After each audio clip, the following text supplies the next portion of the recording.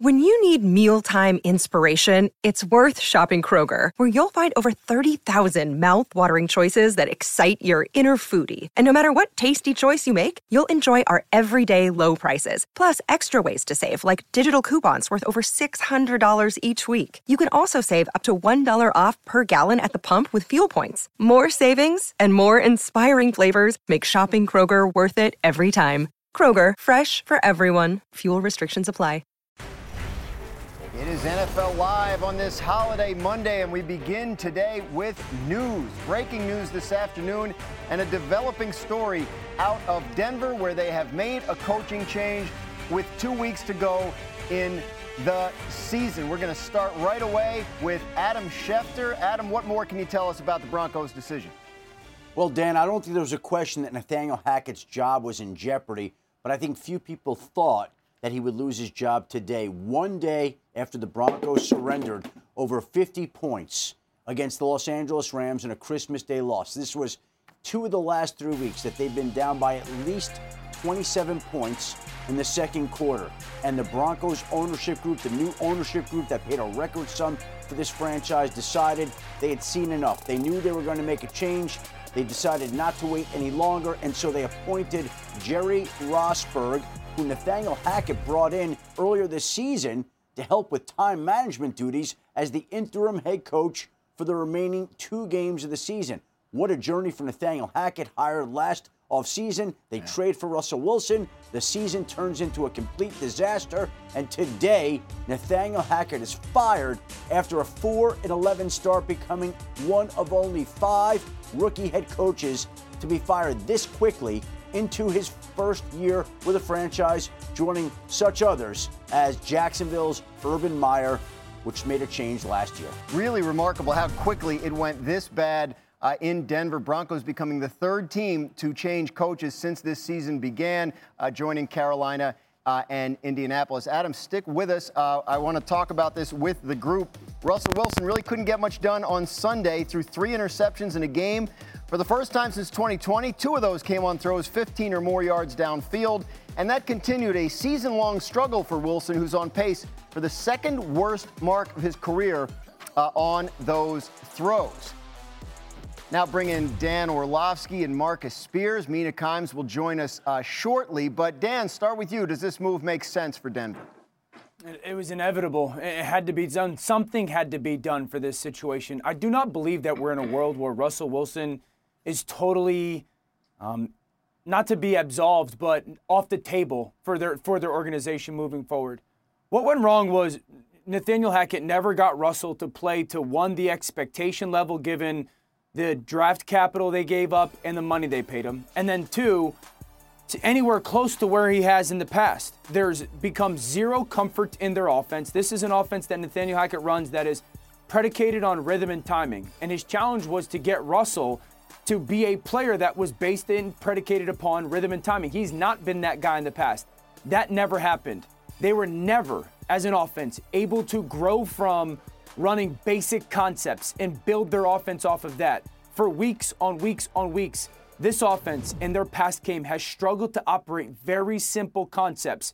For all those reasons attached to it, that's why this move, with something had to happen, happened in Denver.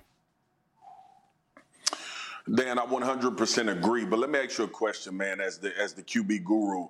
The continuous skid, right? Never, like we talked about this Denver football team every other week, and none of the conversations geared towards a level of improvement that you would expect from professional teams or professional athletes, and even Russell Wilson. So how much, and this is going to be a crazy question in the football world, how much of the responsibility you thought lied on Nathaniel Hackett for the underdevelopment in this particular scheme for Russell Wilson? Yeah, I would say a great chunk of it, unfortunately, because he's the head coach, and he was the head coach that was given that role and or opportunity to take a guy. I mean, Marcus, you know this. Russell Wilson was on a Hall of Fame trajectory. We've never seen this before, or at least in my experience, we've never seen a player that had MVP caliber years after year after year and Hall of Fame type of performance for a decade fall this fast, and he's not 37, 38, 39.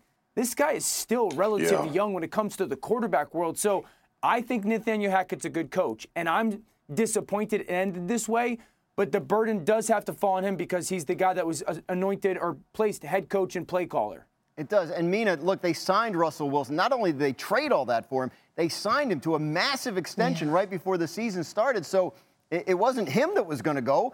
If they are stuck with him, how big a problem is that for Denver moving forward?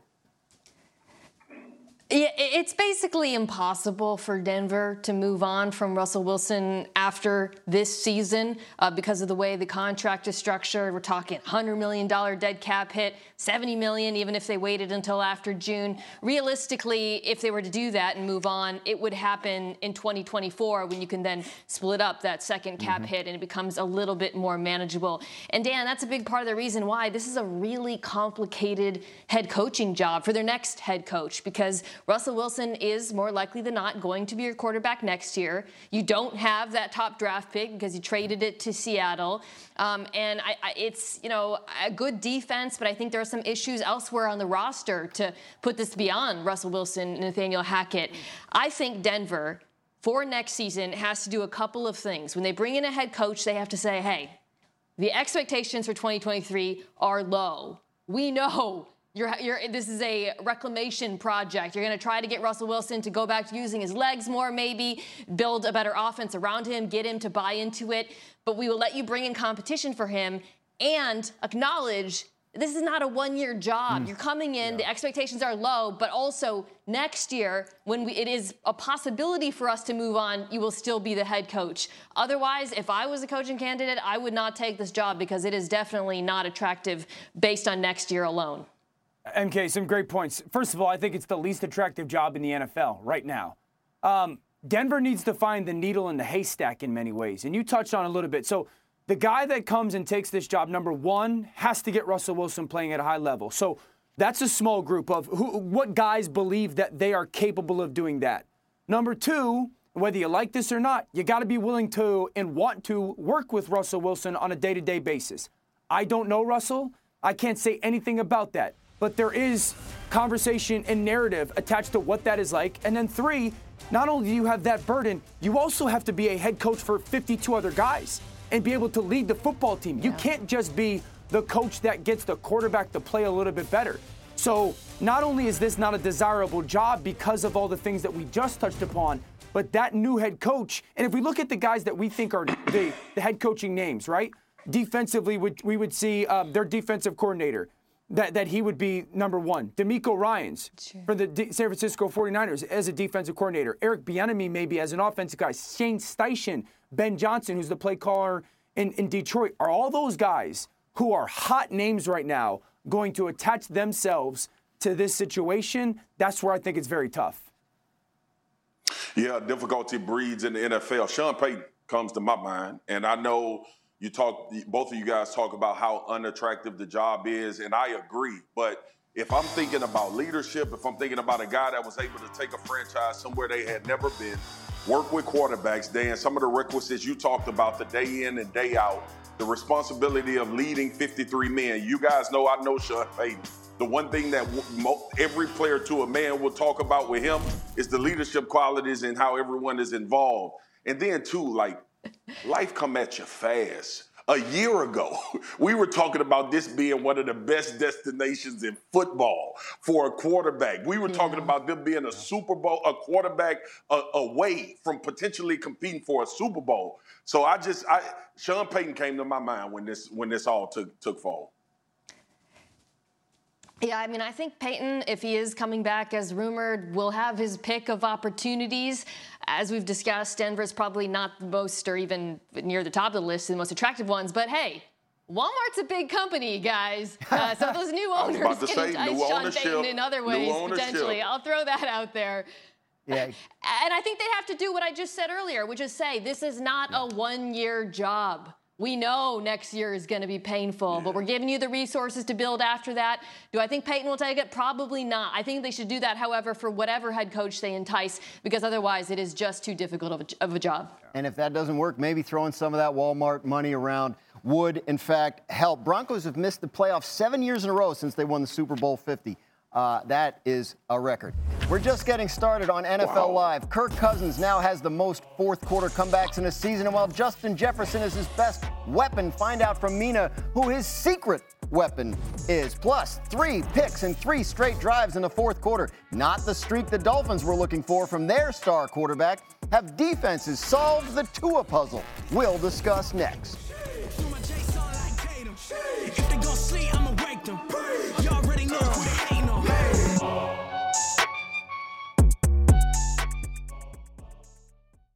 Hi, it's Mike Greenberg letting you know ESPN Bet is ready to take you through all the biggest sports moments this spring. The official sportsbook of ESPN has exclusive offers and markets from Scott Van Pelt, Stephen A. Smith, and me, plus many more. From the playoff intensity to finally getting out to the ballpark, there's no better time for sports fans. Sign up today. New users get a bet reset up to $1,000 in bonus bets if your first bet doesn't win. Download ESPN Bet today. What a play.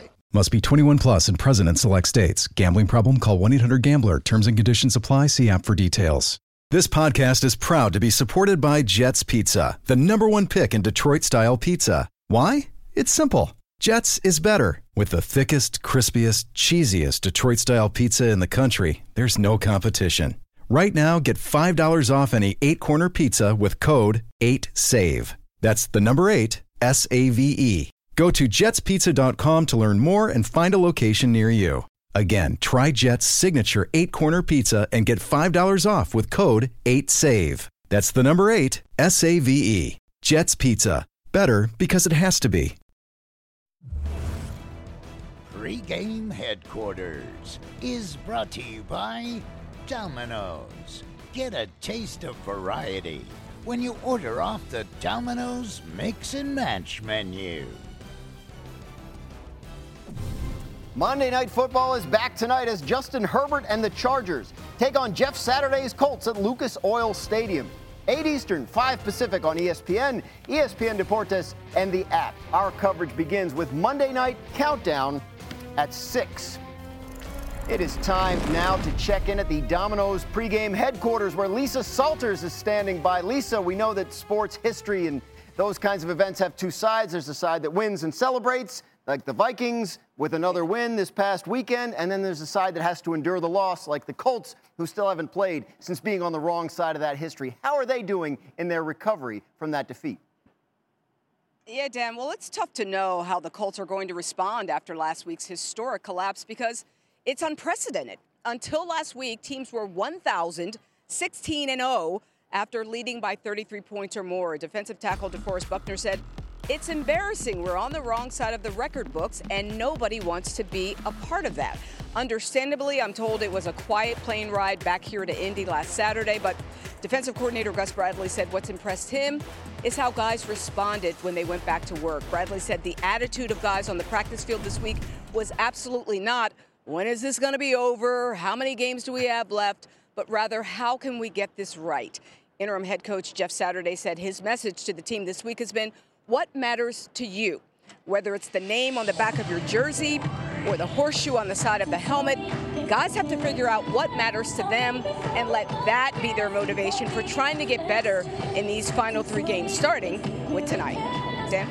Tough assignment. It looks like at least the sound system is working for the Colts. Lisa, we'll look forward to much more of your coverage on tonight's game broadcast. The Colts, have lost 4 games in a row, and they've had a lead in all of them. They haven't lost 5 such games in a row since 1997.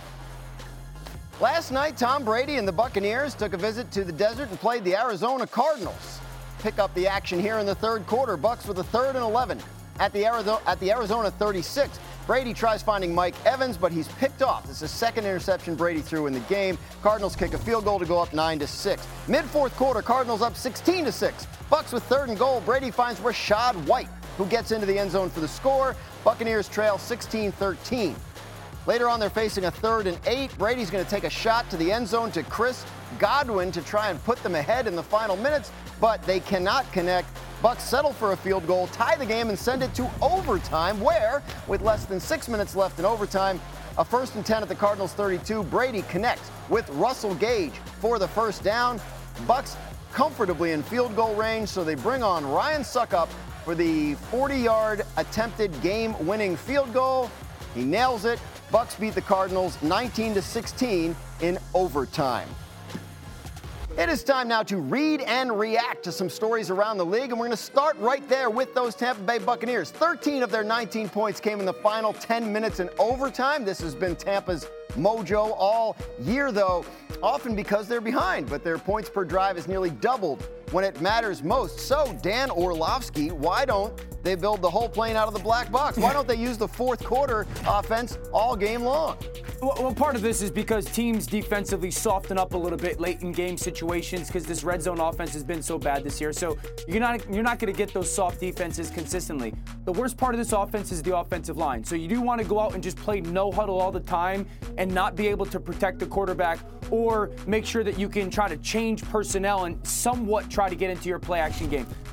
We've talked about this for years. They need to be a play-action passing offense. Now, if you want to tell me that once you get possession and then you get a first down, if you want to get some tempo going on offense to help you, I'm good with that. I just don't see how the Tampa Bay can live in a no-huddle, pass-every-play situation with the state of their offensive line right now. We'll see what they figure out. In spite of it all, all they need to do is win next week against Carolina, and they clinch their division. Let's go now to Minnesota, where Justin Jefferson had 133 yards and a touchdown Saturday. But, Mina, it was someone else on that Minnesota Vikings offense that impressed you. Who was it?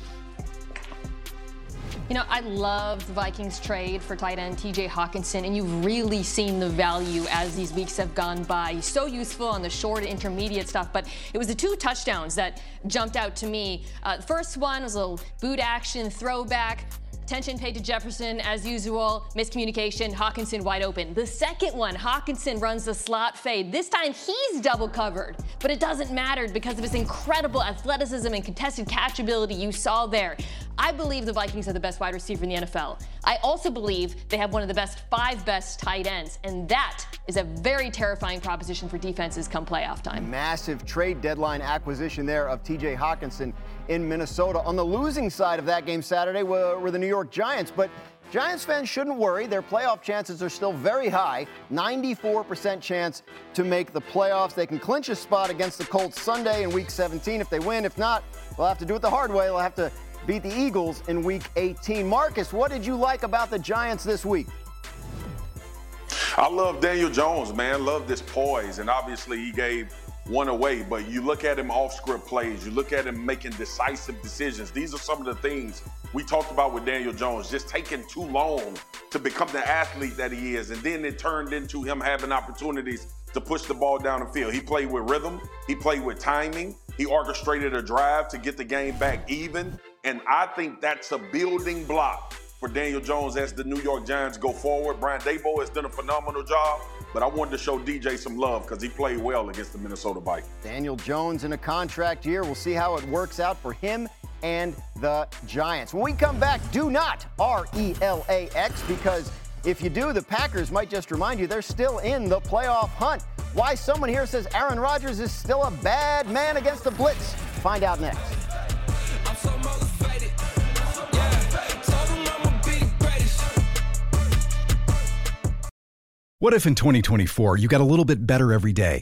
When you're learning a new language with Babbel, that's exactly what you're doing. And if Babbel can help you start speaking a new language in just 3 weeks, imagine what you could do in a full year. Don't pay hundreds of dollars for private tutors or waste hours on apps that don't really help you speak the language. Try Babbel, the science-backed language learning app that actually works. Babbel's quick 10-minute lessons are designed by over 200 language experts to help you start speaking a new language in as little as 3 weeks. It's designed by real people for real conversations.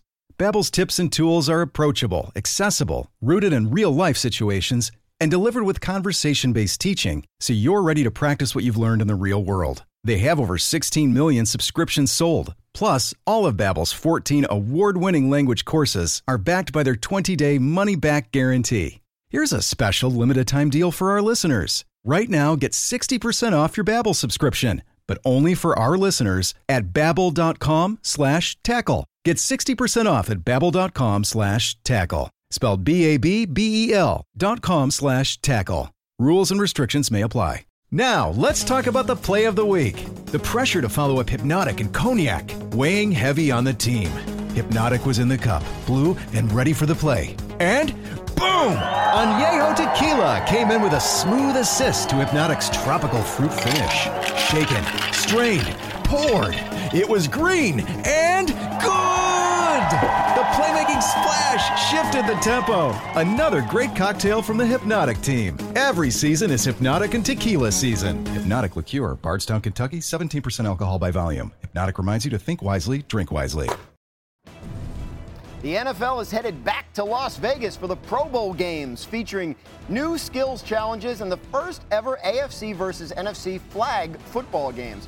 To see your favorite players at Allegiant Stadium in Las Vegas on Sunday, February 5th, scan the QR code on your screen or visit probowl.com/tickets. Early game on Christmas Day saw Aaron Rodgers and the Packers visiting Tua Tagovailoa and the Dolphins. Under 10 minutes to go in the first. Game tied at 3. Dolphins with a 1st and 10 from their own 16. Tua finds Jalen Waddle, and he's just not going to stop until he gets to the end zone. That's an 84-yard touchdown pass for a 10-3 Miami lead. Packers' next drive, they are facing a 3rd and 8 from the Dolphins' 15, and Rodgers is going to take it himself. Flushed out of the pocket, scrambles, gets the first down, using his legs to keep the drive alive. And then later in that possession, it is 4th and goal. Packers are going for it. Play action. Rodgers to Mercedes Lewis, wide open in the end zone for the touchdown. Game tied at 10. Fourth quarter now, tied at 20. Dolphins with a 1st and 10 at their own 20. Tua overthrows Tyreek Hill, and Jair Alexander makes the interception. Packers would kick a field goal and lead 23-20. After another Packer field goal, it was 26-20. Dolphins still have a shot here, 2nd and 7. Tua's going to drop back, but he's going to get picked off again, this time by Rasul Douglas. Tua would be intercepted 3 times in this game, all in the 4th quarter. Green Bay wins 26-20. It was not the 4th quarter that Tua had in mind. He threw 3 interceptions in a row. That is a stark contrast to what he's been doing down the stretch this season. Tua now joins Jameis Winston as the only quarterbacks this year with 3 picks in the 4th quarter of a game. It's also the first time he's done it on 3 straight drives. So something is certainly up, or was yesterday, with Tua. Dolphins have now lost 4 games in a row, Dan Orlovsky. What has changed for Tua since his strong start? Defenders are no longer consistently being attached to what his eyes are doing. This happens for young quarterbacks in the league, and it absolutely happens to young guys in this offense. So when defenders stop kind of following what your eyes are telling them to do, and the challenge, Dan, is this. The Green Bay defense did it early on. They listened. They went where he wanted, and then they stopped. So the first 3 quarters, they're going exactly where he's looking, and then in the 4th quarter, they stopped doing that. And that's difficult to transition as that young player going, well, wait. The last time I did that with my eyes, you went exactly where I wanted you to. And so the challenge right now is, because it's a slippery slope, is, how does Tua get back to, one, reading the defense and not just assuming that if I look here, guys are going to move. So read it and then confirm that those guys actually did move. And so you want them to be aggressive, and it's a fine line.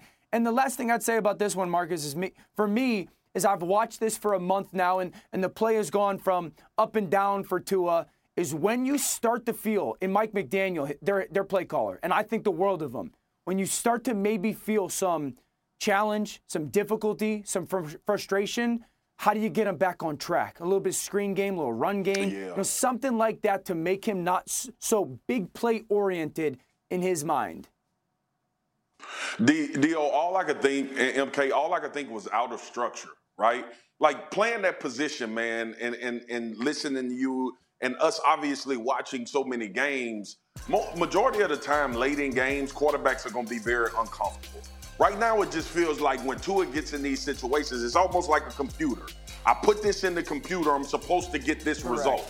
Well, that's not the case all the time. Sometimes you have to go above and beyond the play call, above and beyond the look, and sometimes, to your point, Dio, your eyes or whatever you've been tracking in the first half, it's not going to be a continuum. The first half of this game, I tweeted, I said, Tua cooking. Last game, he wasn't cooking nothing. He was putting everything back on the shelf in the grocery store. The problem is he has to be better out of structure when people figure out all of those little things that he's trying to do to manipulate defenses. Yep. I want to talk about the other side of the ball, that Dolphins defense. What went wrong for them yesterday? Well, I was a little perplexed by their defensive approach. You know, Aaron Rodgers' greatest strengths as a quarterback are his quick release and then, of course, his mind. He has seen every coverage, every pressure on earth. So I don't know why Miami, even being a blitz-happy defense as they are, would blitz them on nearly 2/3 of dropbacks, which is an astronomical number. They got to him twice, but his splits against the blitz were so much better than facing a standard rush in this game. And I have to think when Bradley Chubb went out with an injury, maybe the defensive coordinator, Josh Boyer, thought this is the only way we get home. But you have good players on that defensive line, Christian Wilkins, Jalen Phillips, and the Packers were banged up on their offensive line. They should have been able to rely on that four-man rush more, especially against Aaron Rodgers in particular. The pain on Marcus Spears' face while you were talking about that was real and spectacular. Dolphins 0-4 in December. He hated Second it. winless December in franchise history. The other one was in 1993. I know what I was doing. I don't want to have the conversation about what all you guys were doing in 1993. A few paths have opened up for the Packers to make the playoffs. I said I didn't want to talk about it. Here are two of the most likely scenarios. Win their last two games and the Commanders lose once, or win their last two games and the Giants lose both. Green Bay's chance to make the playoffs now 37% per ESPN Analytics. That's the highest that number has been since October. So, Mina, on the other side of the ball, it was a good day for Green Bay, even though it was a bad day for Miami. What did you like about the Packers' game plan yesterday? Well, so when we talk about the Packers last few weeks, I've been saying the offense is actually fine. The young wide receivers are playing well, but I don't believe in this defense. This run defense stinks. I got to give them credit. After the first quarter, they held Miami to 11 carries for 26 yards on the ground. And, you know, they struggle so much with those odd fronts and light boxes, but I thought Jaron Reed, who's one of their defensive tackles, was very good in this game.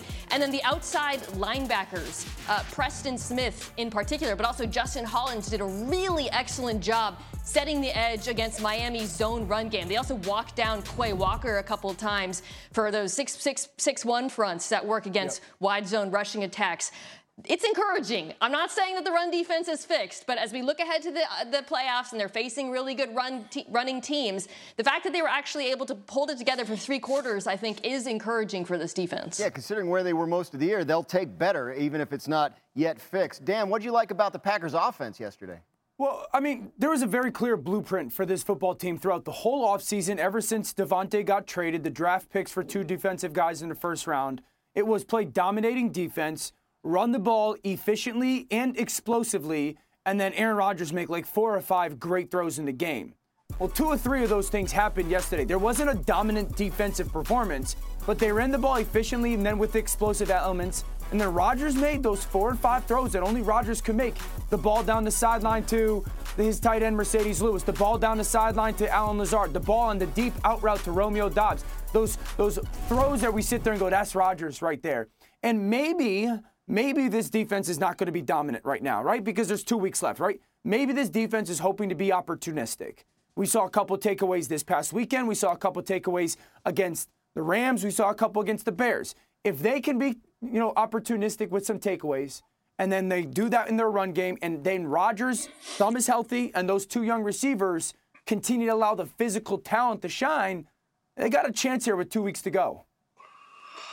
Yeah, Dio, all I could think was I wonder if these guys would have spent a little more time in the offseason. Could this rapport have been built earlier? I kept coming back to that. And not just in this week particular. Like, it started to show up against the Cowboys when Christian Watson had his come to Jesus. There still was some drops. There still was some missed throws with Aaron Rodgers. But I see a level of trust being built with these pass catchers and him spreading the football around. I just think I don't think the Packers are going to make the playoffs. Obviously, it's a great feeling right now with them going into Miami and winning. I think a lot of people pinpointed this one as the one out of the 3 that they needed to get to bolster those chances, obviously.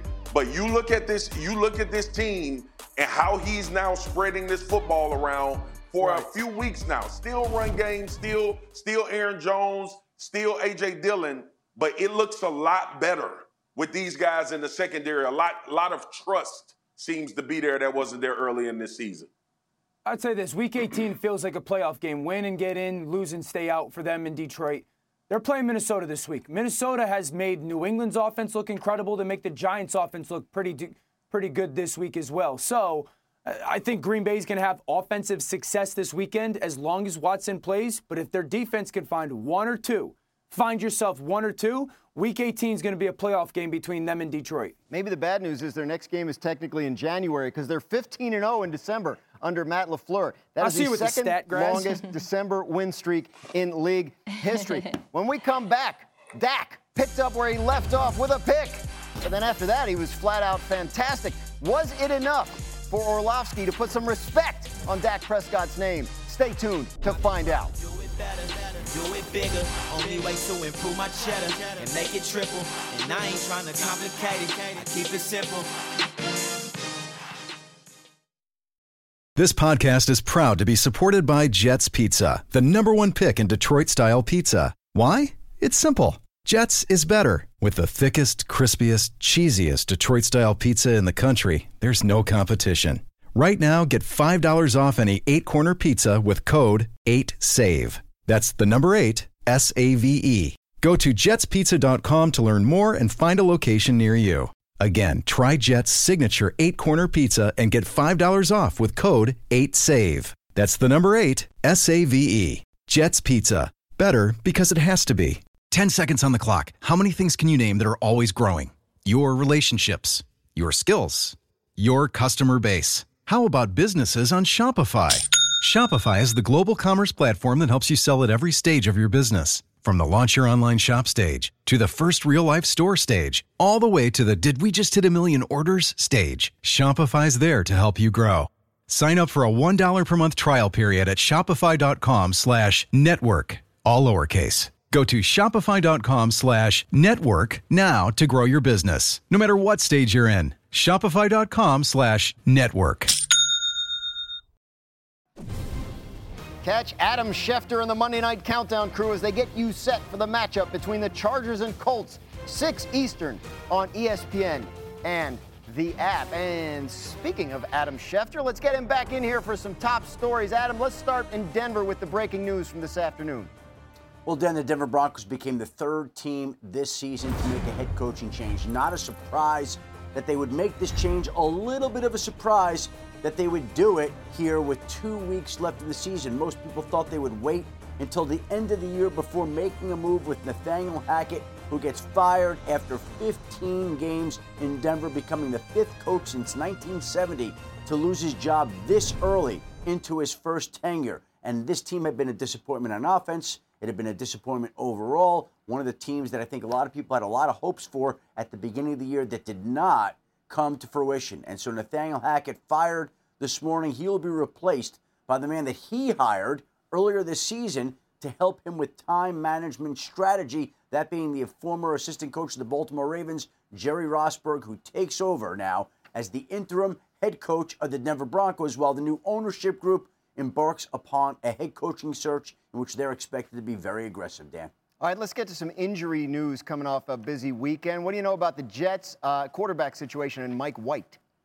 The Jets' doctors have cleared Mike White for contact, and Robert Saleh said that Mike White is starting on Sunday in Seattle, while they will be making Zach Wilson, who started the last couple of games, inactive. Joe Flacco will be the new backup. The Jets are planning to have Mike White as the starter now that their doctors believe he's good enough to get back out there, good for the Jets. Meanwhile, the Baltimore Ravens and Lamar Jackson, who's missed the last 3 games with a sprained PCL.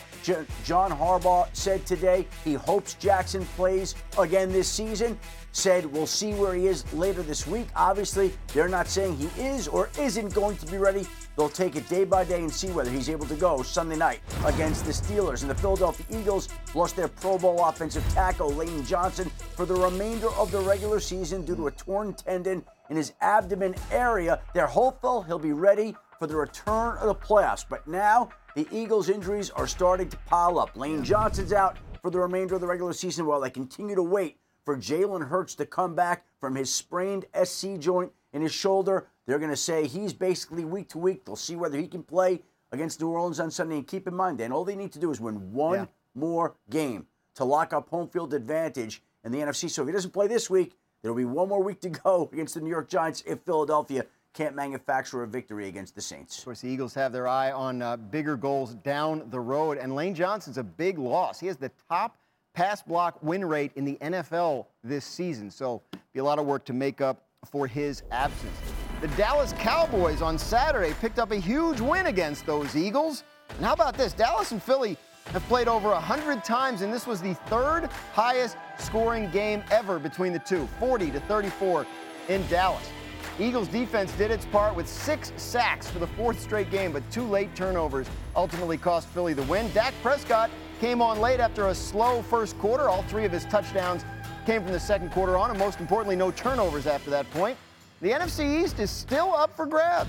If the Cowboys win their final 2 games and the Eagles lose their final 2 games, Cowboys can still win the division, but one Eagles win, as Adam mentioned, would clinch the division for them. So, Marcus, you got to be feeling real good about the Cowboys after what you saw on Saturday, right? Here we go. A lot of other things I would like to see done better, but I do love the fact that Dak Prescott had the type of game that he had. Look, we've been talking about turnovers. Obviously, we've seen him throw too many picks, and you see this one after Josh Sweat, and then decisiveness came. I love this, though, the athleticism. Dak wasn't doing this. He wasn't using his legs. He wasn't making these quick decisions. And then this is just being a high-level football player. This is knowing you need a critical third down, staying on your feet and being able to deliver. I think more than anything for Dak Prescott, this was a confidence-building game. I know the conversation about Jalen Hurts not playing and all of that. Darius Slay was still out there.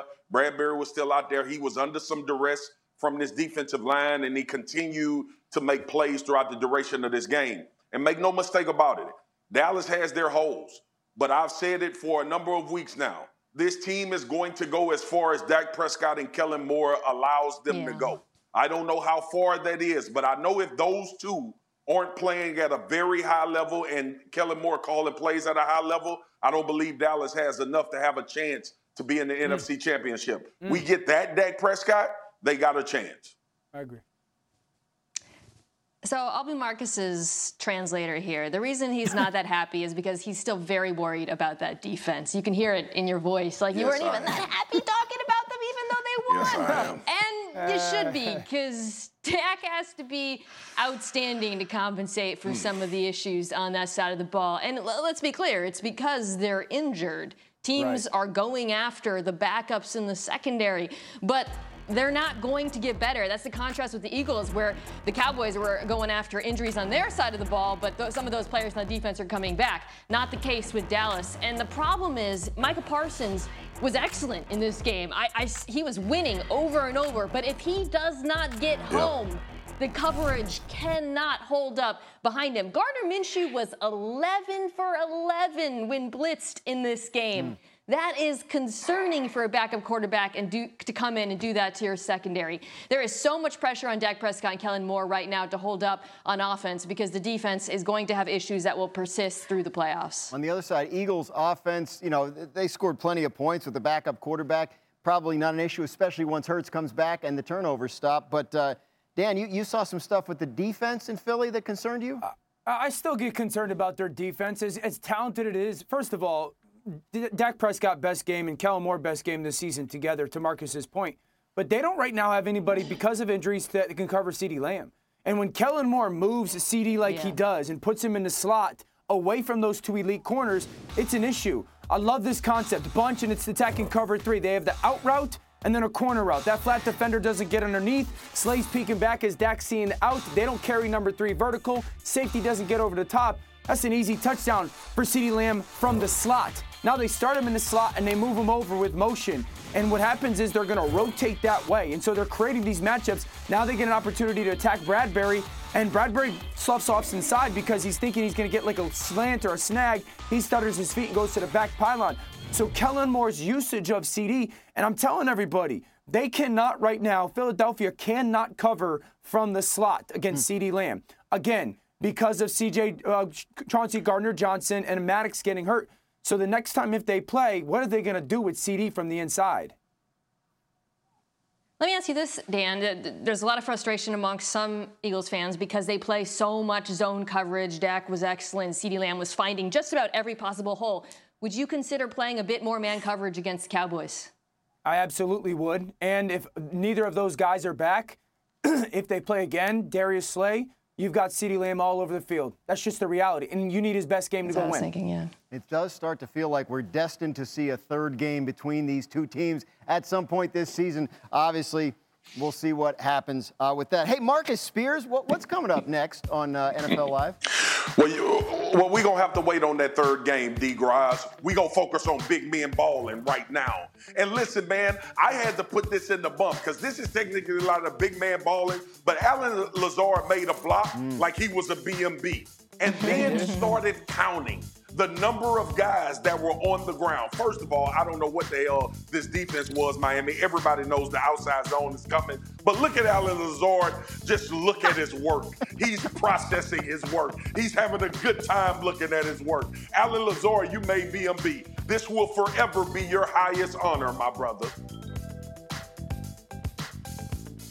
Fighting Spirit Moment is brought to you by Modelo. Brewed for those with a fighting spirit.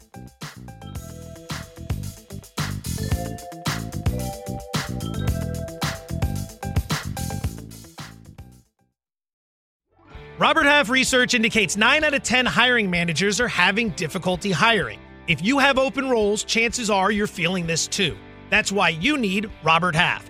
Our specialized recruiting professionals engage with our proprietary AI to connect businesses of all sizes with highly skilled talent in finance and accounting, technology, marketing and creative, legal, and administrative and customer support. At Robert Half, we know talent. Visit roberthalf.com today. Hi, it's Mike Greenberg letting you know ESPN Bet is ready to take you through all the biggest sports moments this spring. The official sportsbook of ESPN has exclusive offers and markets from Scott Van Pelt, Stephen A. Smith, and me, plus many more. From the playoff intensity to finally getting out to the ballpark, there's no better time for sports fans. Sign up today. New users get a bet reset up to $1,000 in bonus bets if your first bet doesn't win. Download ESPN Bet today. What a play. Must be 21 plus and present in select states. Gambling problem? Call 1-800-GAMBLER. Terms and conditions apply. See app for details. Each week on NFL Live, we help the league spotlight the high school coach of the week. And this week, the Colts have chosen Eric Moore. Since taking over at Center Grove High in 1999, he's led the Trojans to a 284-79 record, ranking him 6th all-time in Indiana, including this season, where his team successfully three-peated as state champs. Congratulations, Coach Eric Moore. It's big man bowling time, and y'all know how we turn up on this segment. Finna give you all I got, Cabbage Patch. Let me introduce y'all to the big fellas that made plays on Sunday. Let's go! Look at him! Somebody better block him. All you doing is saying, where did he come from? Marcus Spears Jr. with the rip club. Go get the quarterback.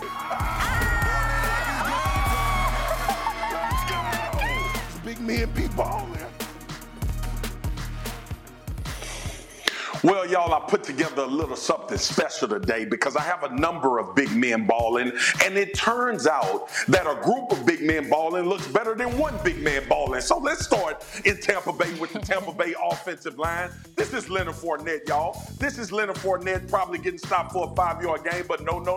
This is like when Black Death, the animal in Africa, lines up against the lion that's being surrounded, and they say, no, you cannot have my son. So watch them attach. They cover each other. They get in a circle and they begin to push, and they push, and they push.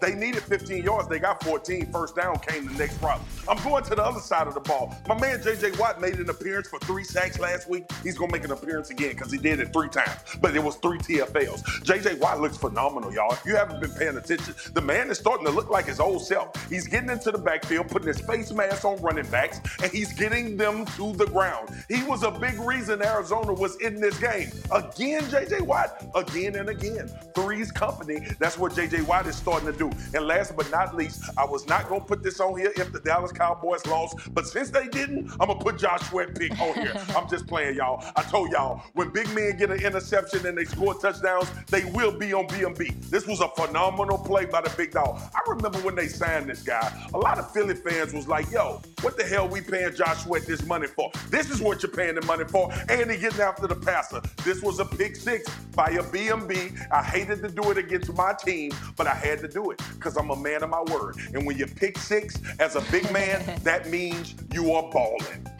Thank y'all for having me this week. That is obviously our pleasure. The big men will be balling tonight there in downtown Indianapolis for Monday Night Football. The LA Chargers in town to play the Colts. And we check back in at the Domino's pregame headquarters as Dan and Mina get us ready for tonight's game. Mina, something specific you think Justin Herbert can take advantage of tonight. What is it?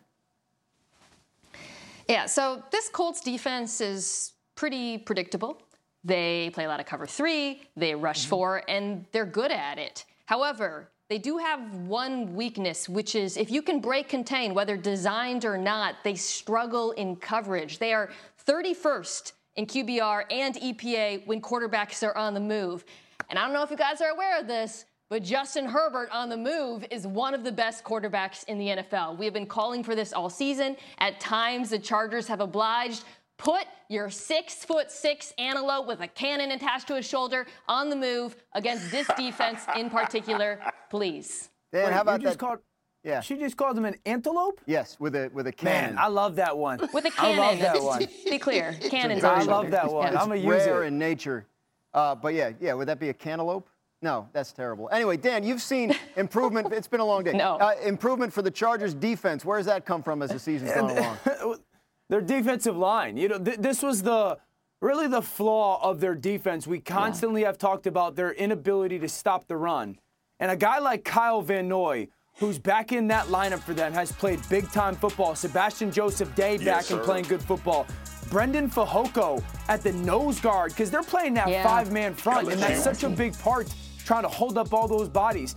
The reality, and I know Mina and Marcus agree with this, if this run defense can play well tonight versus a Colts team that's ran the ball okay over the past couple weeks, even without Jonathan Taylor, we're talking about a secondary that is still very talented. So Van Noy and Fehoko and Sebastian Joseph Day can continue to play at that level, and this team wins tonight, in the end, they get in the playoffs. I'm intrigued by them as a football team, given everything that's happened injury-wise to them. Were a lot of expectations preseason, and they are right on the verge of it. They can make their playoff status official if they win tonight. That would put them in. Let's pick this game. Everybody's on the Chargers. We're all correct. We've been hot. No, we've been hot, team. We've been hot. We broke that curse. We've been hot. We have been hot. We have been hot. I think the curse is dead. Yeah, I'm not worried. I'm just joining here. I'm not usually a part of this, but it's nice to be. I'm an interloper or an antelope, as the case may be. But everybody's on the Chargers. If we are correct, that means despite everything they've dealt with this season, the Chargers will be in the playoffs. It would be the first time for Justin Herbert, and it would be the first time for the Chargers. America needs him. Since 2018. America needs Herbert in the playoffs. The animal I was talking about on B&B was a Cape Water buffalo, by the way, if anybody didn't get that reference. Thanks for joining us on NFL Live. What are you talking about? Clarity, just clarity.